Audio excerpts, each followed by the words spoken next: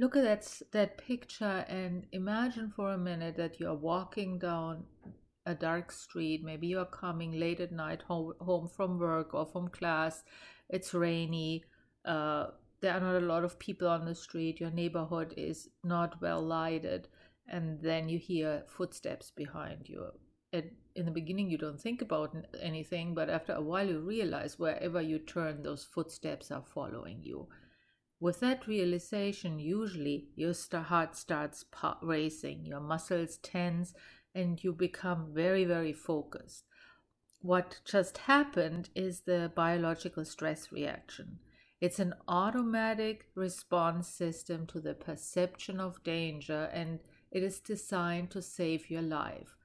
Think back to those impala running in the first little video clip. This is what it was originally designed for a physical threat that requires us either to run as fast as we can or to turn around and fight. And that's why we call that response the fight or flight response.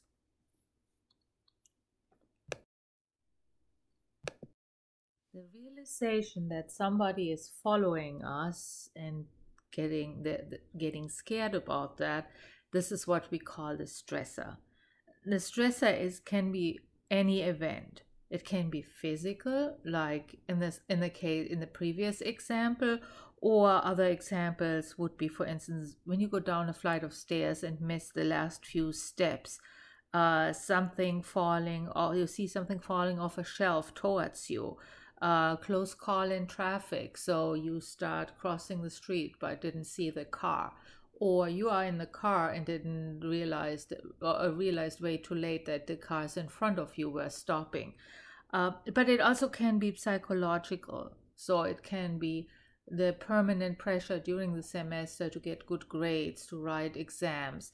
It can be a fight with a partner or a friend. It can be making a serious mistake and realizing the impact of that mistake, dealing with a messy roommate on a daily basis. So, again, it can be either physical or it can be psychological. And both of those types of situations trigger what we call the stress response. At that point, you should also be aware that stressors can either be negative or positive. So, positive stressor, that would be something that is really making us happy but still excited. So, winning an award, starting a new job, um, and then it can also be negative, as we already said, studying during finals weeks and all those other situations. Negative and positive stressor equally trigger the stress response. It just in one case, the positive stressor, it energizes us, excites us about something. And then if it's a negative stressor, it will, yeah, stress us out. So for the next slide, let's look what exactly happens when we trigger the stress response.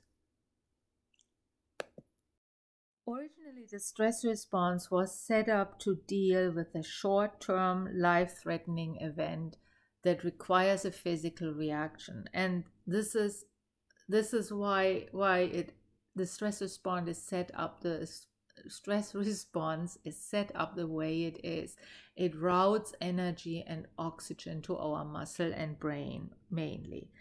So what happens? I'm focusing here on the main biological changes and especially on things that are important when we talk later about chronic stress.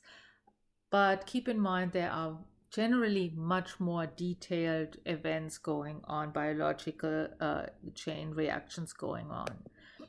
The first thing that happens really within a couple of seconds after we experience the stressor is that the sympathetic nervous system, that's the part of the nervous system we don't have any control over, it releases adrenaline, and that leads to an increase of respiration. That means we start breathing faster and deeper.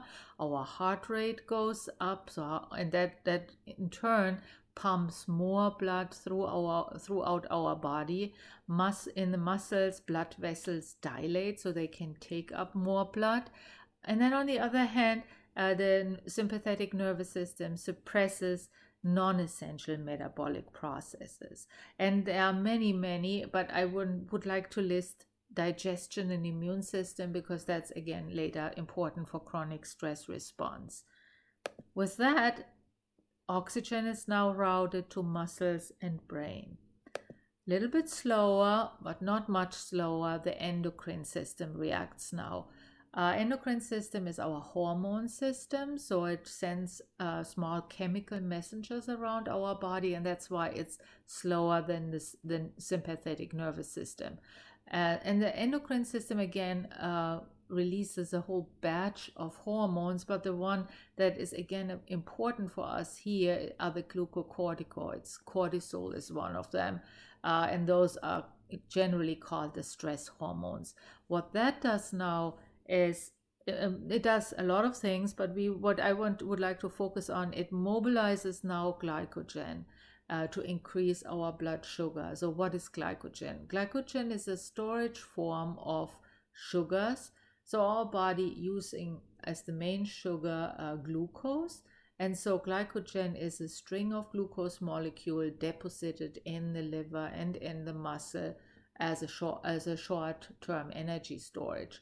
So when we are experiencing the stress response, the glucocorticoids release sugars from the glycogen, and that increases blood sugar.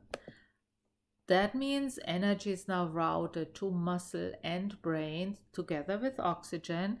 And those are the two components we need now to either run fast away or turn around and fight, and definitively use our brain to figure out what's going on and what is our best choice.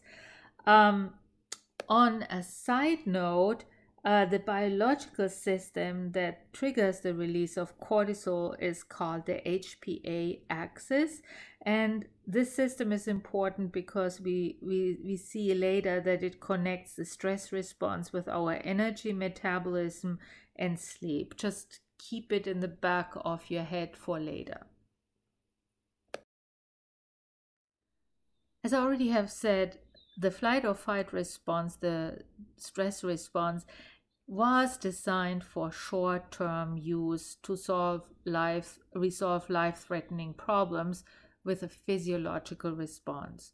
So usually once you ran away, once the fight was over, after those few minutes, the body returned to normal. We call that homeostasis or balance.